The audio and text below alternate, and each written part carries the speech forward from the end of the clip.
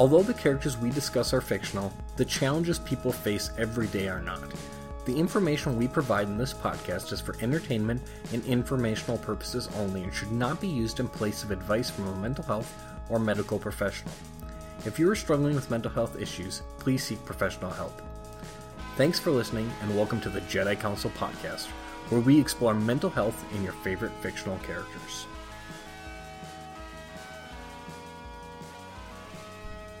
Hey folks, welcome back to the next episode of the Jedi Council podcast. This is your co-host Brandon Saxton. And your other co-host Katie Corden. How are you doing today, Katie?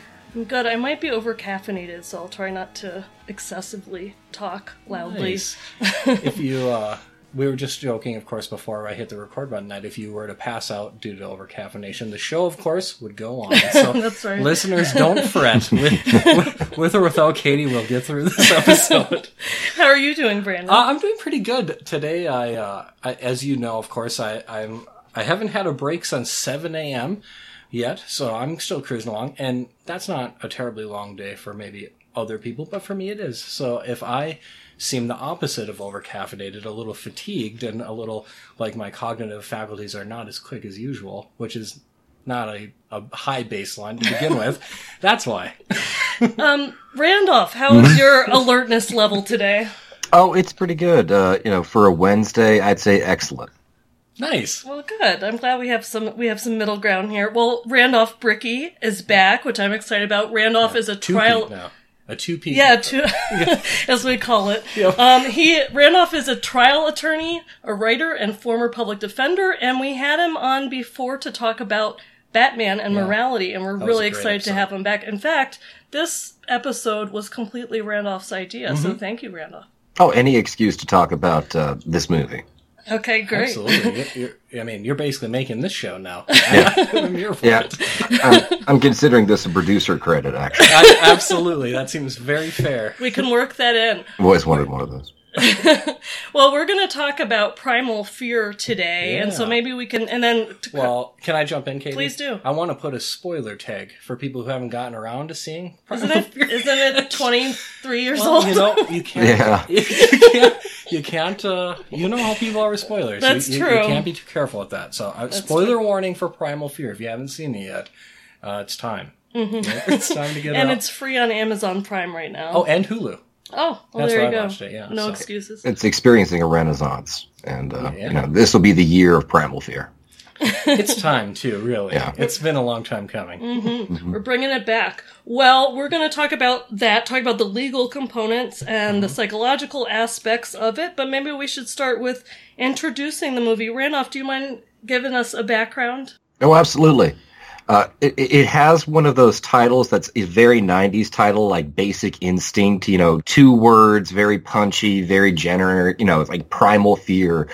Because the movie has nothing to do about fear, and there's nothing really that primal about it either. Like, it's not about a Kurt situation or a Heart of Darkness or anything else like that. There's really nothing primal. And it's not a horror movie either. But it is called Primal Fear. Because that was, I guess, just pulled out of a ticker tape machine. The only horrifying part that Brendan and I were texting about was the bloody hand, but yeah. I'll throw that in. But other than that, you're right. But it's a thriller. It's That's not right. a horror Yeah. No, that's absolutely right. And it's also sort of a repurposed noir story format, where if you essentially substitute the attorney for a down-on-his-luck private eye, that is Richard Gere's character, except he's a lawyer, and he's trying to prove the innocence of a young man who he thinks is innocent, and it's the young Edward Norton, who is accused of viciously murdering and mutilating a priest. And ultimately, he adopts a sort of femme fatale role where the entire movie, his character is based on whether or not you know he did it and whether or not you know he's faking, which you learn at the end that he did do it and that he is faking. But in the interim, it's just a twisty narrative of whether or not he did it and whether or not he's culpable, only with Edward Norton instead of like a Lauren Bacall. But it is very film noir.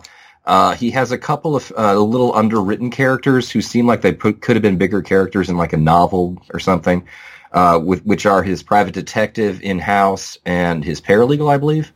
Mm-hmm. And he is himself a former prosecutor, hotshot Cook County Essentially, he's the lawyer everyone knows in the world, which is a really bizarre figure that does not really exist in reality, but he has a solo practice, and he's also friends with every single person on the city council, and he hobnobs with mobsters, but in a very, like, cool way. And, it's this hyper-idealized idea that, he's this amazing attorney who has a solo practice, and he's, knows everybody in town, and he's a troublemaker. He's a troublemaker who's friendly with all of the powers that be, for whatever reason. And he investigates, essentially, whether or not Edward Norton knowingly committed the murder and whether or not he was insane or not insane. And then it's a courthouse drama. And it has, of course, the amazing Laura Linney, who just, is incredibly amazing as the idealized prosecutor. Yeah, the cast was incredible. Everybody is.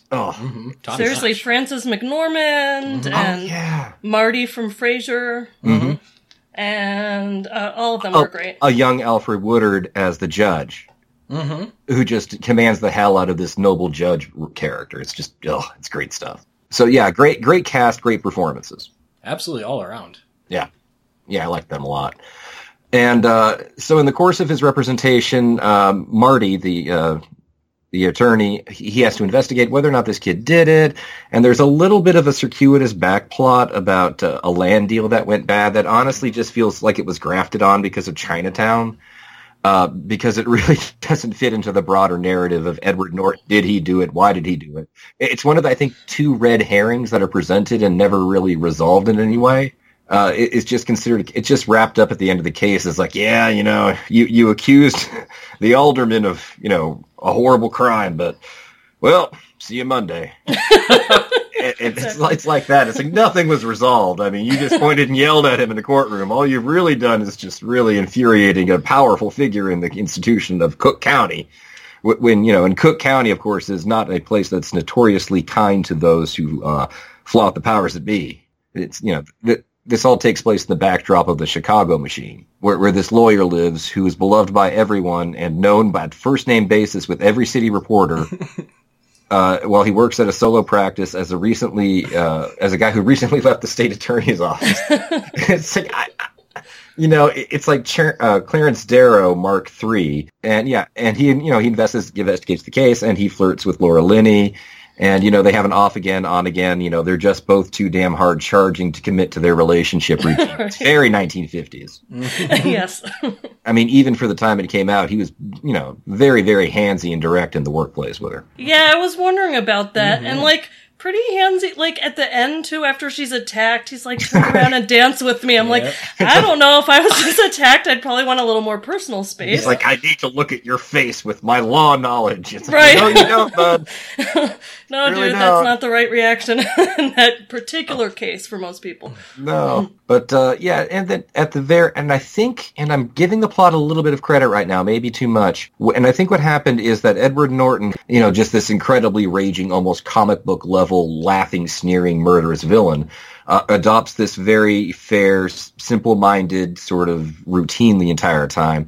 And then I think what happened is that he had a flash of temper, which prompted him to drop that mask, and then he had to figure out a way to, to explain what the heck was going on, and just sort of seized on the dual personalities. And there was the aggressive, protective personality, and the submissive, vulnerable personality. Yeah, I think that's so interesting that it would come about that way, because thinking about how effortful it was for him to come up with this kind of, I guess, sympathetic person who just frankly looks pathetic and you wouldn't believe would ever hurt anyone, and just seems totally different from that. And then to see the contrast with who he is, it's interesting, because I think that part of the controversy around dissociative identity disorder has been the idea that people can act like they have it because they've heard it depicted in popular media. And that's the phrase they use. And Frances McDormand's character, who I think they call her a neuropsychologist in the film. Yeah. Okay. She says, most of the time amnesia is due. She even says it's malingering or there's something else going on, but she definitely buys it when he starts acting that way. And so it is interesting to think about how, like you said, that might have occurred to him when he was just trying to figure out a way to cover up for the fact that he let his true self show. Mm-hmm.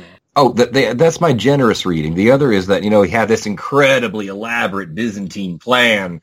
He's like, and then I'll do this, and then I'll pretend to have this psychiatric disorder and go over here and go over there and up and down. And that's my generous reading of it, is that, oh crap, I got to think of something. Dr. Jekyll and Mr. Hyde. And that seems more realistic to me. It's just requires so much planning the other way around. It's a lot of work. It is, and it's like a really long-term planning. Like at just the right moments, all the pieces have to fall into place for this to work. It's an enormous amount of premeditation. It's just enormous, it really is. Like on the level of a Soviet spy or something.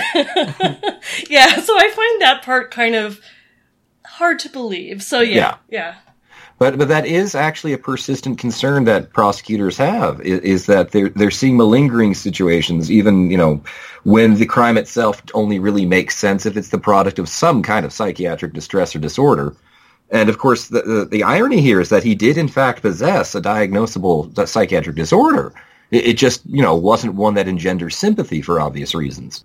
Exactly, and one that wouldn't count for not guilty by reason of insanity. No, not by the bizarre, arcane nomenclature that is the definition of insanity as a matter of law. And the way the law would treat, that kind of psychotic circumstance is basically sleepwalking.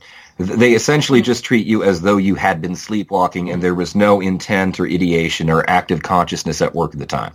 And the way they come to that is by literally old common law 17th century ideas about when and how a person escaped moral accountability, which were mostly just church canon that had been adapted, ages back. And they read, for example, like an irresistible impulse, whether or not you are capable of understanding the moral character of your actions, whether or not you are so disassociated with reality that you do not understand that you are in fact doing something, that is the sleepwalking, or whether or not you lack the mental capacity to know right from wrong, essentially a state of innocence brought on by some kind of cognitive impairment. But it's not something that's codified diagnostically, certainly, and it's not something that would withstand empirical scrutiny or something that you could use to create objective differentiation between people. Why does that persist if it's old-timey and hard to test? Because there's no real will to change it, and there's a lot of will not to change anything that relates to criminal law, especially at the state level. But what it comes down to effectively is the subjective judgment of judge or jury.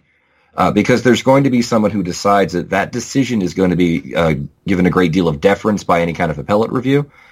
So it really just comes down to catch as catch can with a jury. I mean, there was a case about 2 years ago, I believe in Maryland, where a man saw, and this is the prosecutor's case, by the way, saw a neighbor in an apartment building give what he considered to be a mean look to him, and then decided to go down to a hardware store, buy supplies, go back and murder her in her apartment. And that case was defended, but on a not guilty by reason of insanity basis, and they lost. And the prosecutor's case was that, this woman looked at him in a mean way, and he decided to murder her in a very sane manner, like sane people do. But within the legal context of what is and is not insanity, which is obviously not merely different than, but unrelated to any medical base, any medical terminology and system, then it's just whatever 12 people in a box or however many a box decide, or, one in a box if it's to the judge. So that gets to the part where it is really about persuasion and based on basically more persuasion than like a scientific proof. And they draw in experts to try to convince the jury and the judge, I assume. But it sounds like in some cases you can have someone who might have diagnosable schizophrenia, but they still wouldn't get the not guilty by reason of insanity if you can show that they knew what they were doing at that time. Is that true? And one thing, too, is a lot of states, Virginia in particular, which is the state law that I know, have what's called a one-drop rule, whereby any voluntary intoxication which coincides with a mental disease or defect or with any kind of psychiatric condition that's alleged to be the basis of a not guilty by reason of insanity verdict, that alcohol nullifies the defense. As you might imagine, that comes up pretty often when you're talking about crimes of violence because it's alcohol. Yeah, and it also seems like, people, of course, who are suffering from mental health conditions are much more likely to abuse those substances. And so it seems like that might be part of the picture, but they could still not have the capacity to understand or kind of not be connected with what's going on in the moment. But it wouldn't be considered if they have the 1 drop of alcohol or whatever it is. If there's a voluntary intoxication that can be argued as a separate cause or an intervening cause, then yeah. So one question that I have is, what's the difference between not guilty by reason of insanity and capacity to stand trial? Oh, capacity is a separate issue, and that's one instance where this movie goes awry. And it is, for a big blockbuster pulpy movie, actually pretty decent on the law. There are a couple of moments where it strains, but for the most part, it has the right feel. It is obviously blown up to 1,000-time proportions, but other than that, but capacity to stand trial requires that somebody know what's going on with their case and that they be in a condition that allows them to participate in their case, which is an utterly separate legal standard than not guilty by reason of insanity. Capacity is actually something that's a lot more comprehensible from a modern empirical medical standpoint. Whether or not somebody is able to participate is something that a psychologist can appreciate and understand and describe in meaningful terms, as is whether or not they have the capacity to understand the proceedings against them. And the capacity situation would have been raised in this case very early on and would have stopped the clock essentially on starting a trial footing while everyone figured out what was going on with this scared, frightened, boy-like child who is accused of, tearing out a man's eyeballs. That alone, the nature of the crime, would guarantee that any attorney, for no other reason than covering his butt, would have this guy evaluated at the outset, either on the public's dime through a court appointment, or in this case, I think he got a private doctor. I'm not, again, he's the most successful, amazing lawyer in Chicago. Everyone knows his name. He probably just needed to walk into, the University of Chicago, point at somebody, and just walk out. Because that's not expensive. Right. But he has her doing the evaluation, and it seems like conducting treatment, and all of this is happening during the trial, which must be very stressful. Yeah, really. It's like, wow, what a long day. I think she mentions that she's done 60 hours of assessment and or treatment combined, so quite a substantial amount of time to spend with one person for sure. Yeah, and all of this would be spread out in an easily 6 to 9 month period beforehand, with a referral to the state hospital if it was deemed warranted, all before trial began. Okay, so the lawyer makes the first assessment about what, and judges from there what further evaluation might be taken? In practice, yes. Okay. In effect, and this is just my experience, in most jurisdictions, I imagine this is also the case, which is that any of the parties can ask the court to consider somebody sent out for evaluation with regards to their capacity to understand the case and to stand trial. The judge can do it sua sponte. The prosecutor can ask the judge to consider doing it as well, and of course the defense attorney can do it, who is usually the first one to do it because they're usually the first person involved to have an in-depth conversation with the eye towards actually helping the person involved. Cops and detectives, in my experience, have never, I don't even know, that would be very weird and inappropriate for a non-party to do it.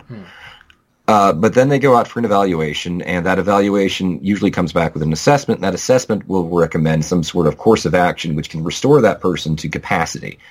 Now, restoration, which is what this essentially will become, is a restoration order, ordering whatever state hospital to provide these services. I have had situations, for example, where a cognitively impaired person was quote-unquote restored, and the restoration was really just training this person to provide basic responses if you ask for questions like, what is a judge? Or what is my lawyer? And things like that. It would, this person would then provide the response they instructed them to provide, and that was considered restoration. So like a rote memorization of the specific answers? Correct, to a script. Okay, that seems... what are you going to do? Yeah, yeah. I mean, they are at the end of the day running a system. Yeah. This is not a hospital. The primary concern here is not the welfare of any individual person. Yeah, that's a good point. The goals are very different than, although they're mixed a little with the neuropsychologist in the film, they're different. Because even there, where you bring in an expert to evaluate, they wouldn't be doing therapy during that time. Yeah. And the verisimilitude broke down there a little bit because, I mean, on the direct, which is just where the Richard Gere questions her, he can't just get up there and say, isn't it true that, your theory is that, he can't lead her like that. Sure. To the point where she's just up there saying, of course he's not guilty. Raymond Cambler didn't murder her. And it's, no, at that point, it's almost like a seance. That's a strange value judgment. I believe he also asked, is he capable of murder? Which is not a question that I don't think anyone, I mean, I've talked to him for 60 hours, and I know for a fact he is incapable of murder. Right. Yeah, as a psychologist, I wouldn't really go into that. That's a strong conclusion. It is. You need a lot, you need some really good odds on that bet. Well, I mean, I don't know. It's a big problem if you err in the wrong direction on that when you're an expert. So I would be extremely cautious, and it's hard to predict. So which actually leads into another major false note in the narrative. At the very end, where the prosecutor, Laura Linney, who says something that no prosecutor would ever say, because any prosecutor trying a death penalty case knows better, which is that a guy under these circumstances will get out of treatment in a month. Yeah. It's like, no. Yeah, no. That's not how dissociative identity disorder works. No. The drug rehab in the jail gets out quicker than that. No. No, that didn't seem right to me for a number of reasons, but it's like, one of the things is you don't let someone out if they're still dangerous. And why would he be not dangerous? Like, is the idea, we're going to integrate his personalities in 30 days and then he's ready to rejoin society? I don't know. He'll have to fight all of his alternate personalities in the astral plane. Like Identity. Yeah, and whichever one wins, if it's the good one, gets to get out. In that film, that's part of the treatment, is this elaborate fantasy of killing everyone except the good one, and then if the good one is still alive, then he's free. That's what I learned in graduate school. Yep. From me. Just like, it's actually a metaphor for the American criminal justice system. Well, that's a different interpretation. Yeah. Just kill it, all but one will die, and that one will be strong. Oh, gosh. Yeah, so I can understand why Vale is a little bit, ill at ease when he's leaving at that point, besides feeling foolish and realizing he was, fooled and deceived, but also like, this guy's gonna be out in 30 days, that's really dangerous. If nothing else, they can just charge him with assaulting the district attorney as well. That's true. That's true. And really probably should. Mm-hmm. They absolutely will, and then they'll fold that into the existing case. I mean, this is Cook County.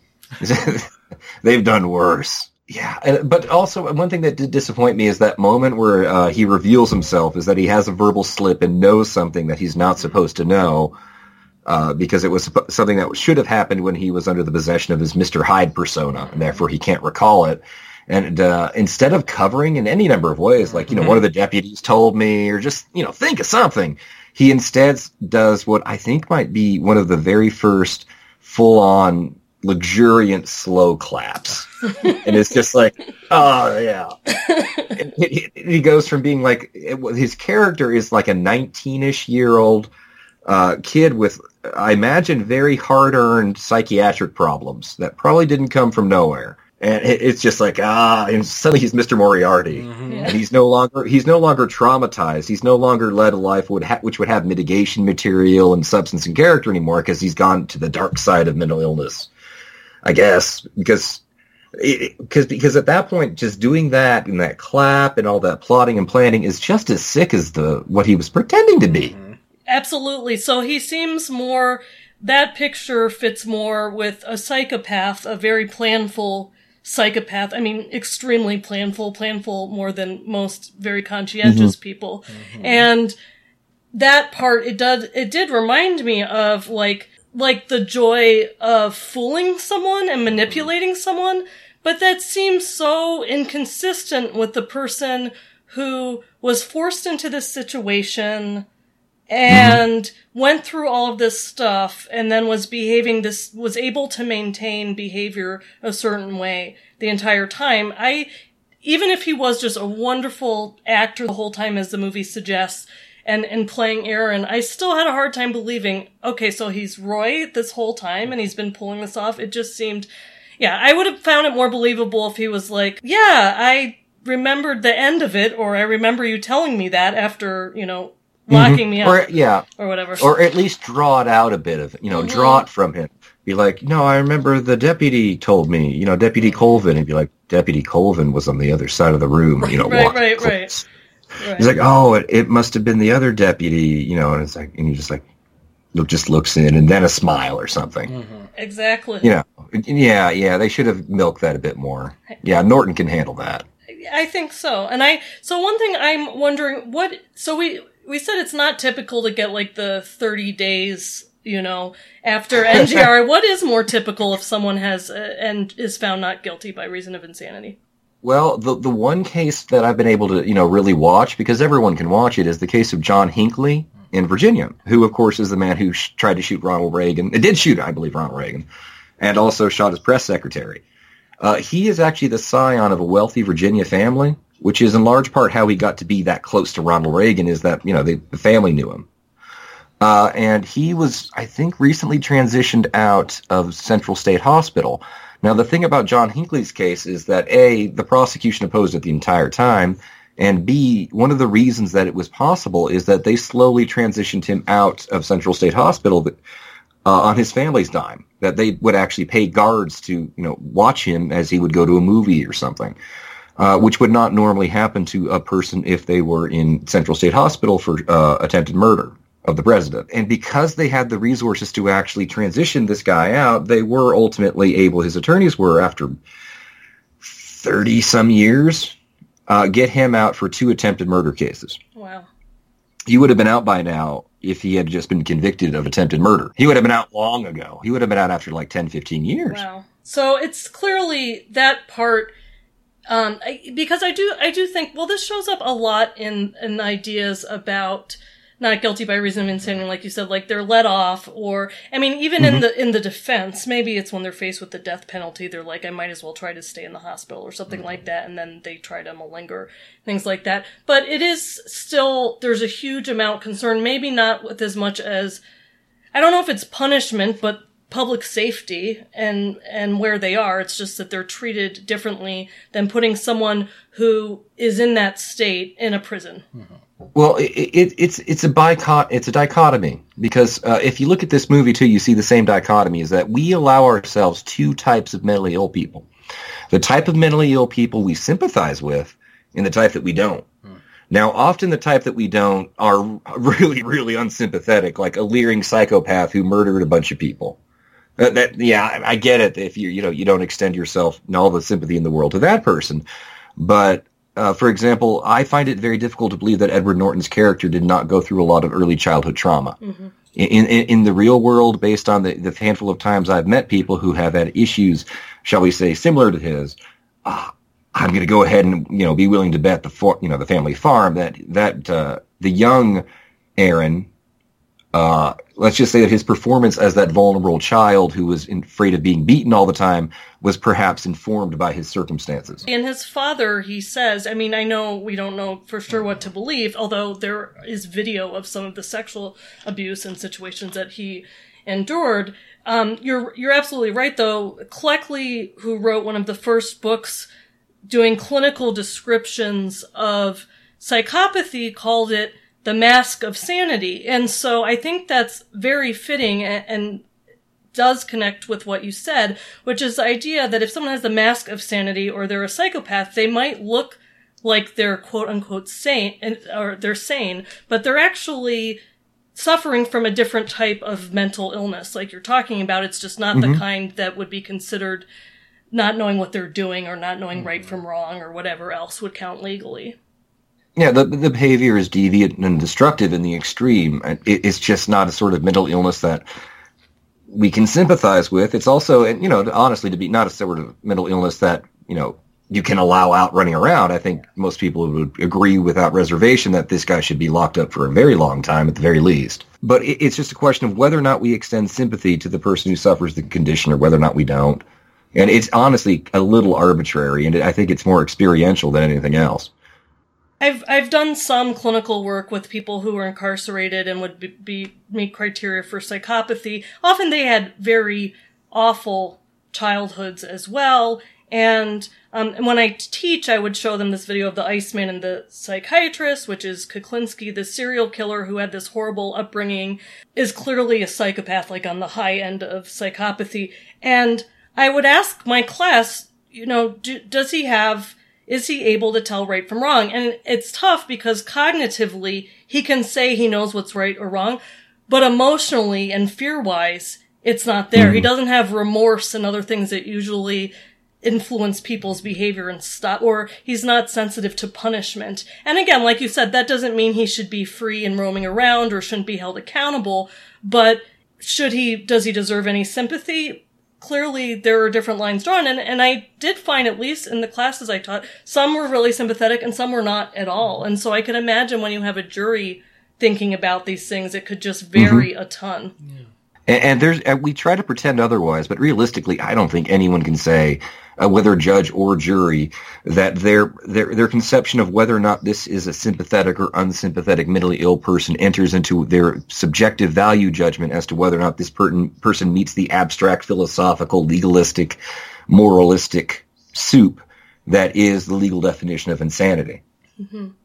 Because, I mean, ultimately you're asking yourself whether or not somebody is blameful or blameless. And to be blameful or to be blameless is a moral judgment. And it's a moral judgment that people make, and very often on the basis of sympathy. I think that what the kind of opening quote when Richard Gere is talking to the journalist speaks to the legal framework, at least I think, which is, you know, the journalist starts saying, let's say you have a client, you know, is guilty, and he responds, the lawyer says, no, neither our justice system nor I care about that. Every defendant, regardless of what he's done, has the right to the best defense his attorney can provide. And I think that what you're saying is that the best defense includes making the person seem sympathetic to the jury or to the judge. Is that what you mean? It has to. Mm-hmm. And I think ultimately the outcome of a very subjective judgment call, whether or not a deeply mentally ill person whose behavior is utterly maladaptive and self-harmful is or is not legally insane, has a lot more to do with whether or not we like and sympathize with that person. It seems like Vale's kind of struggling with the fact, even though he says it doesn't matter if Aaron is guilty or not, it seems like it actually does impact how he's structuring his defense. And I'm just wondering if it seems like at some points in the movie, there's a very practical, analytical lawyer approach to it. That's my amateur observation. That's very much like what are the factors and technicalities involved. But then they're real people too. And it does seem like he is actually affected by believing that Aaron is guilty or not guilty. And so I'm just wondering, how do lawyers deal with the tension of knowing whether the person is guilty or not and constructing the best defense? That seems like it might be difficult. I think what he does in this movie is actually something that you can see in attorneys in the course of cases, which is that he adopts a similar approach to what I think the juries do, which is that they look to whether or not somebody is blameless or blameful. Now, early on, before there's any hint of any kind of mental illness beyond the fact that he's dealing with an abused child or young adult, his rationalization of this blameless, blameful dichotomy is based on whether or not he did it or there's a mysterious third man, because that's what he's given to work with by his client, which is reasonable. That's what the client says, that he didn't kill the guy and that there was somebody else there.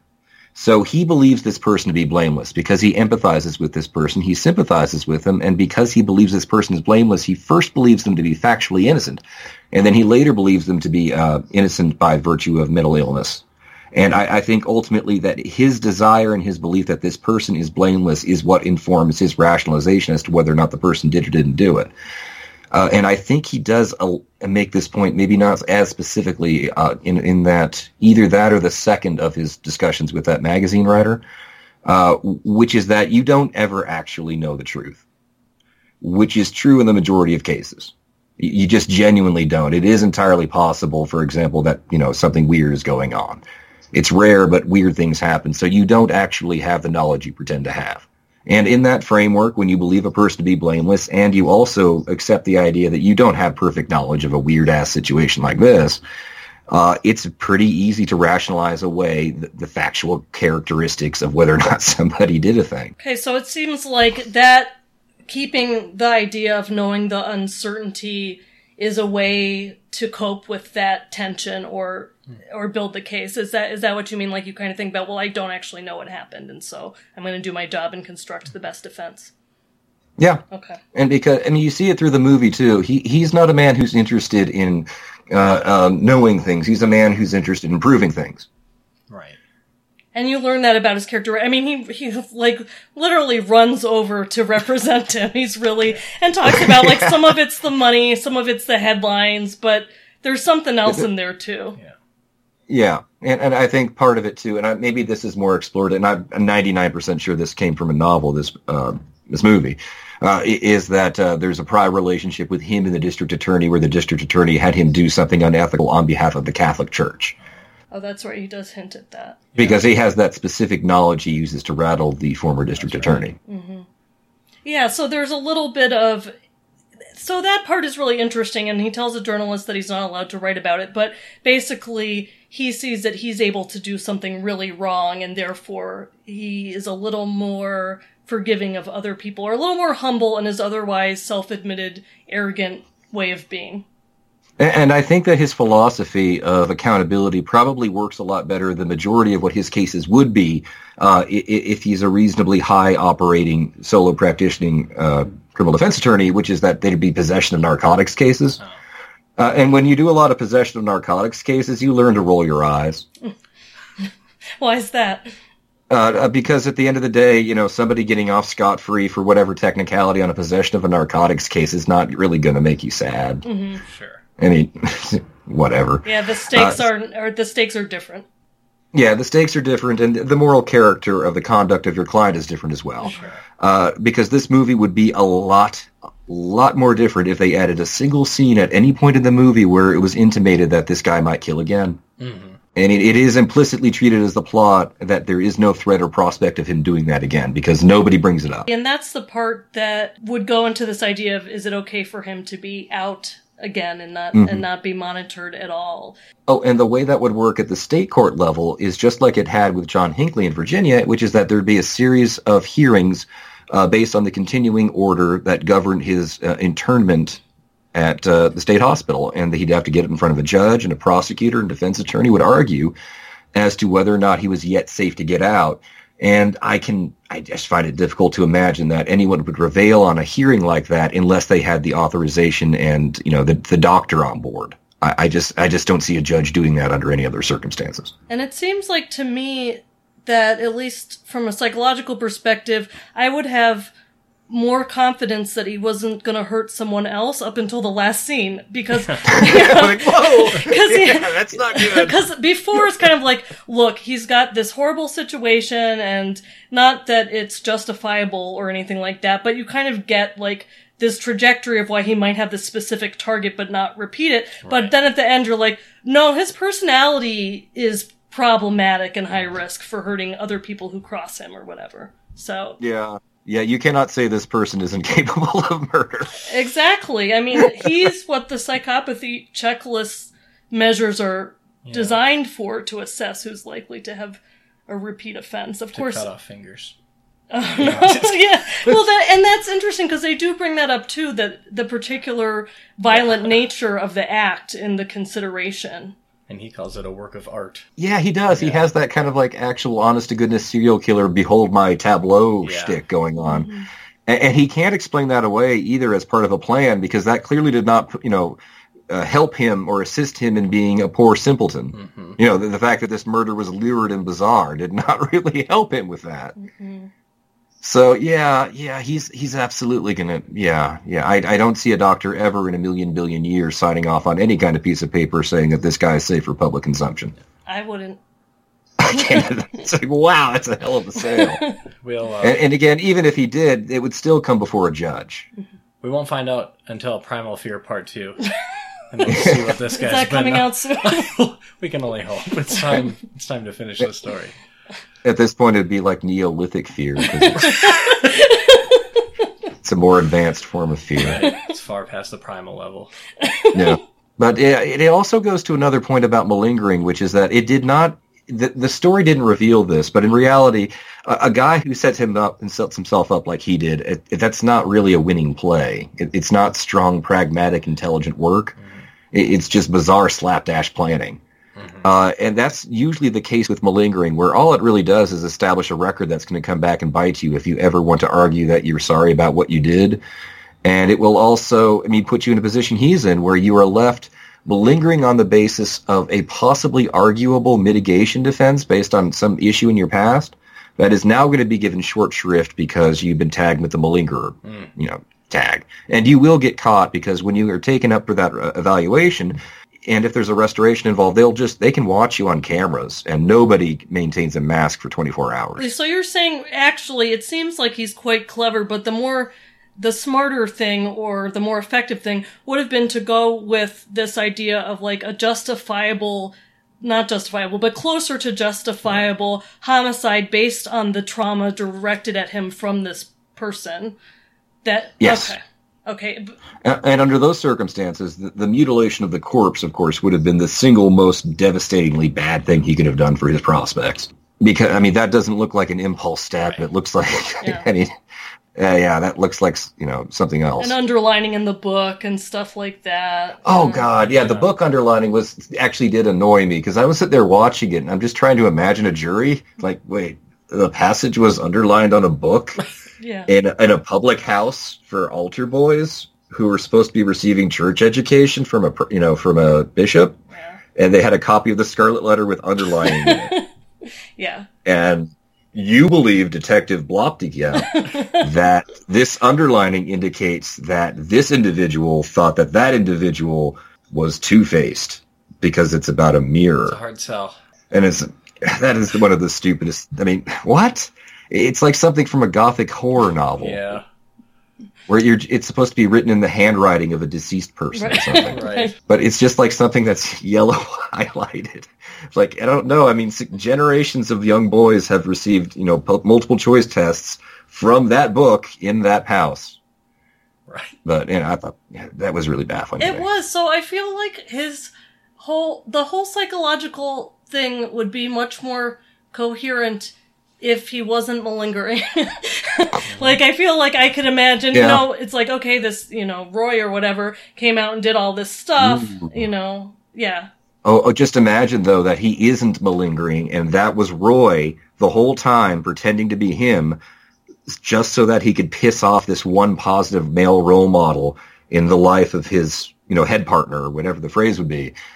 Pretending the whole time just so he could emotionally wound this man that was close to this person, the other personality. Oh, that would have been fun. Yeah, well, that's the other thing, too, is, like, he is really Roy's. Does that mean... it's hard.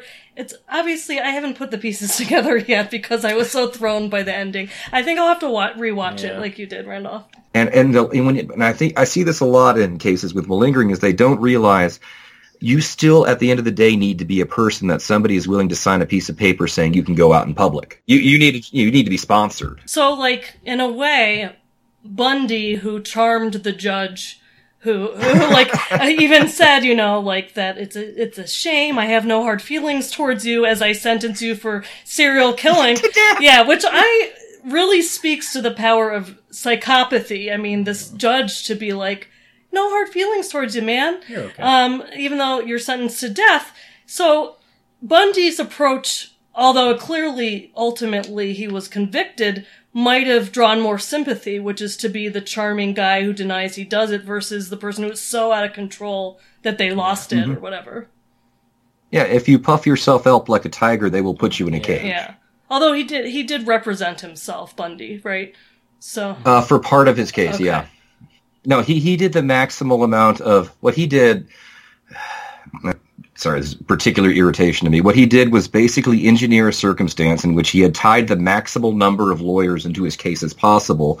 And he torpedoed his case so knowingly and gleefully that ultimately he just wanted to bring them there and make them uncomfortable. That was something he could inflict on them, and that was all he could inflict on them. And like it's a drunk drinking, it's like a drunk person, an alcoholic drinking mouthwash. It's like that was the best he could do. Okay, so it's just his sadism needed to be channeled differently since he was locked up. Yeah. And that's what he did. Yeah, that's one of the things you notice in legal relationships between an attorney, generally a court-appointed attorney, and somebody with really bad psychopathy issues. is that the attorney is the only person they have left that they can inflict anything on, which leads to some really fun and exciting moments in terms of just being jerked around. So if you're an attorney, you gotta be not easily rattled. I imagine if that's the crew you're working with, right? Do they still find new ways to rattle you? Typically, no. Okay. What you'll see is that occasionally from a very, very not juvenile, like a year out of juvenile, where someone will try that. Usually, if somebody's been around the block a few times, they've learned over time that it's actually not beneficial to rattle the lawyer. Because, at the end of the day, a rattled lawyer is just going to do the job worse. Mm-hmm. I mean, that's really all you're going to get. So it's kind of like you're sabotaging yourself. Yeah, I just don't see it, especially not with, there's such a short list of people that you're allowed to really interact with in a meaningful way that isn't threatening to you. And, you don't want to poison those wells. So, towards the end there, the judge won't allow that plea to change from not guilty to not guilty by reason of consent, even though we have this very new information that's available since the first plea. Is that realistic for us non-lawyers? No. You can't... what you would do is have a mistrial. Sure. This falls into a sort of oubliette of different legal problems and exotic, weird occurrences that can happen during a trial, which at this point is a mistrial. Okay. The judge should have declared a mistrial probably well before that point. It was getting weird. Yeah.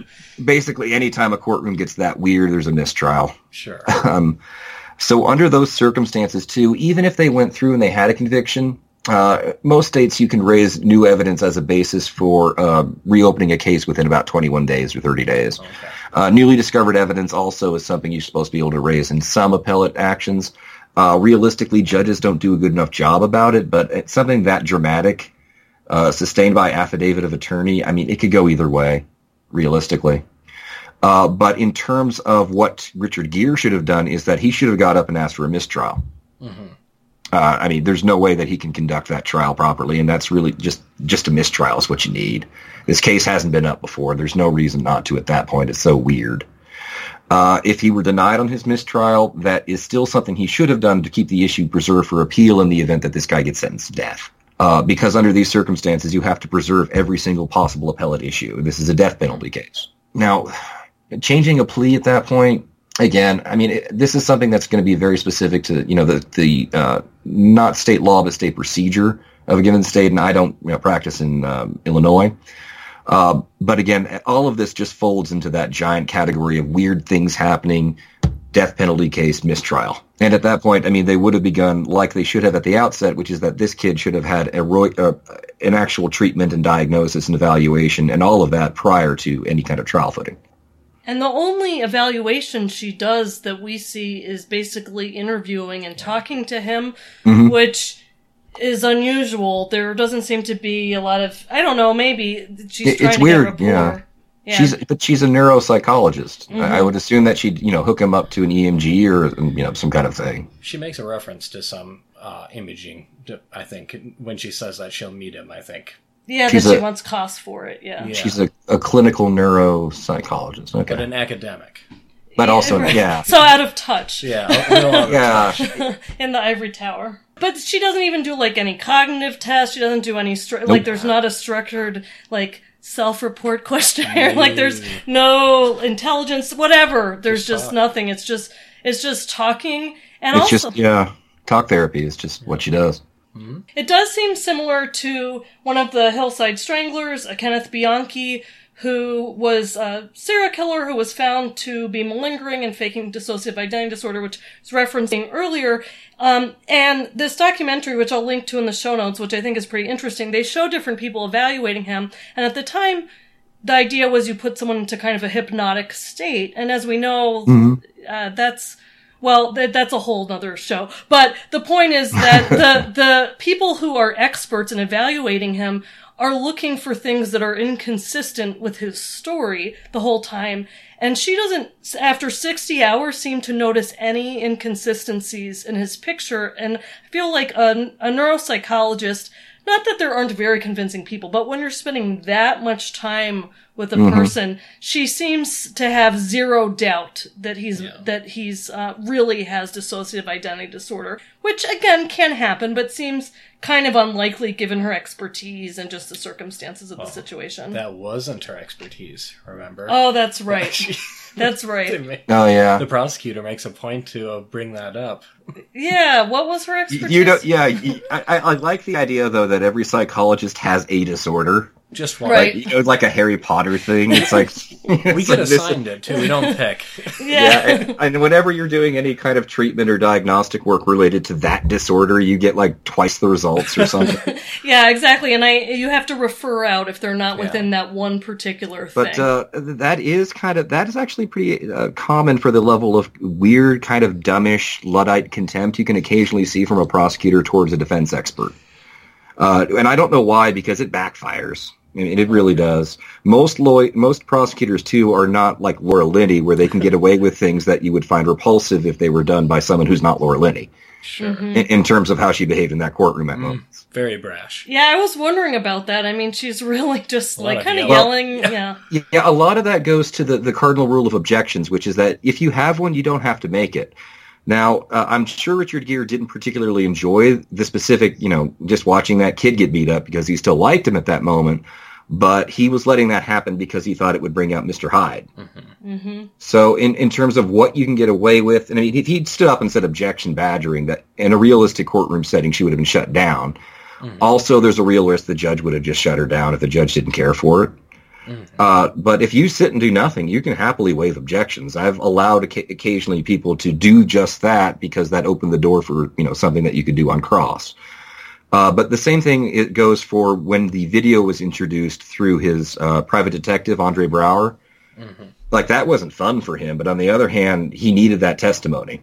I see. So it's kind of like there's certain times when you're going to enforce the rules and technicalities that you can when they're in favor of the point you're trying to make, and otherwise you might not raise those objections. And it's interesting because he clearly, you see the look on his face that he's trying, to have Mr. Hyde come out.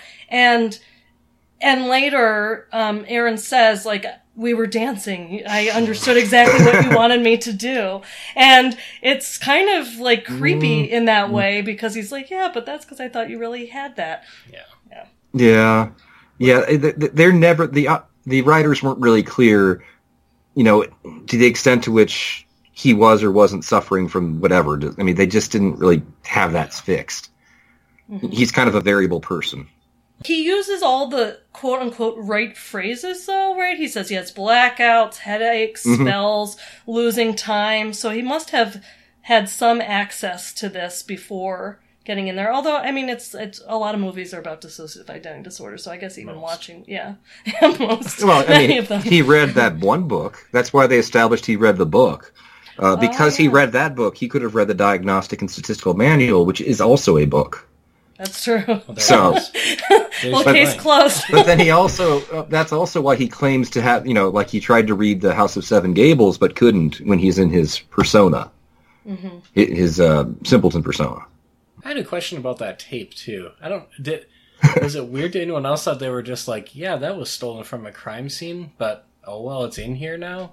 And that was the end of it? It was introduced by the defense. The prosecutor, if she wanted to, could have got up and objected. It's like, Your Honor, they stole this from a dead man's boudoir. After they broke in, they've actually admitted to burglary? I don't want this in, but nobody objected. And if I were a judge, I'd be like, heck yes, I want to see this weird illicit sex tape. Right. It's all adults. I mean, we've established that this is an adult, even though this child, this story really does seem like it was pitched towards a younger actor. Just in terms of, Edward Norton. It's obscure to me, though. One thing I don't understand is why he was preyed on by the priest while also being a cold-blooded, highly confident murderer. Yes. Yeah. Yeah. If he's Roy, then that would seem highly unusual. He doesn't just beat up an old man. No, he menaces Richard Gere. Yeah. I mean, he's portrayed as some sort of Frankenstein monster-type creature in those moments. So, yeah, that doesn't fit either. No. Because why wouldn't that have come out earlier? Yeah. Because it's not like he's portrayed as someone who snapped in that moment. He's portrayed as somebody who was always highly confident in terms of doing violence, and that doesn't really strike. That's Chicago for you. Yeah, ain't it a thing. Chicago's really the major explanatory factor here.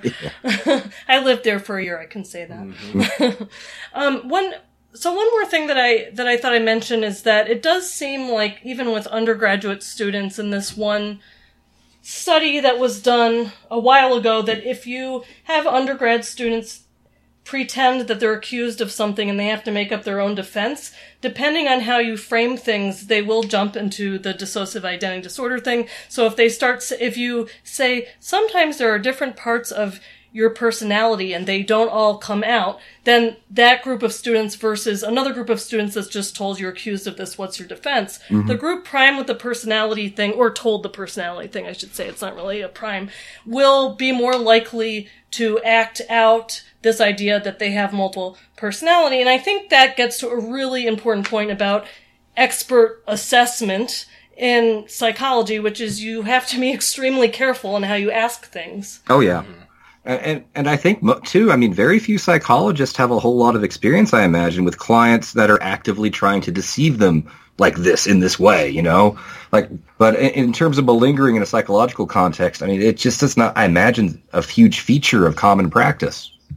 Yeah, I mean, I do think that's something where the expertise with that particular area, and I mentioned Cleckley's A Mask of Sanity, and the whole reason I read that was because when I was working in a correctional facility, my friend, who now actually specializes, he's often hired by prosecutors to do evaluations for people, told me to read it because I didn't really detect things like psychopathy and antisocial personality features. And so I'm the kind of person that didn't recognize it at first, but would later. So I agree with you. I think that most of the time, the patients I'm working with now and that Brandon's working with, we assume that they're telling us to the best of their ability what their experiences are, not that they're trying to deceive us in some way. Yeah. One last question from me, I guess. How often or realistic was it to have someone who worked in the DA's office just quit that job and then become the single known hotshot defense attorney of the town? That struck me as weird as a total outsider.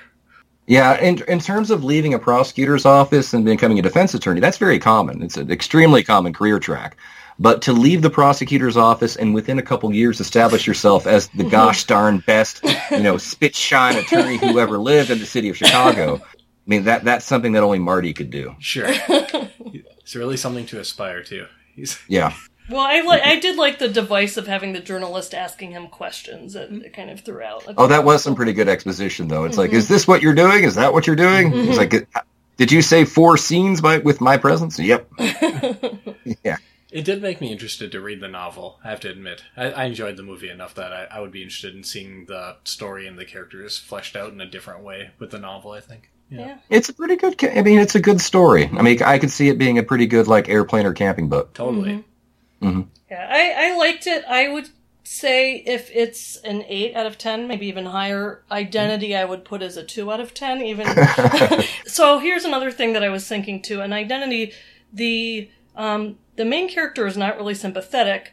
I was thinking how compassionate of a depiction this was until the end. I was like, oh, this is actually a pretty compassionate way of talking about dissociative identity disorder, but then it all got changed. Where does Split fall on your scale? Where does Split fall? Just thinking of all the dissociative identity disorder. I liked Identity better than Split, I guess. I don't know. Did you see Split, Randolph? That was the Shyamalan? That's the one. Oh, yeah, that I thought that was actually a very accurate depiction of what, mental illness generally is, which is the apotheosis into a supervillain. Complete with physical and biological transformations. Yes. Biogenic changes, I mean, that's what you're going to look into. I mean, it was like that movie where, what's his name, was a werewolf, Teen Wolf. Yep. Mm-hmm. It's like that. It's a coming-of-age story.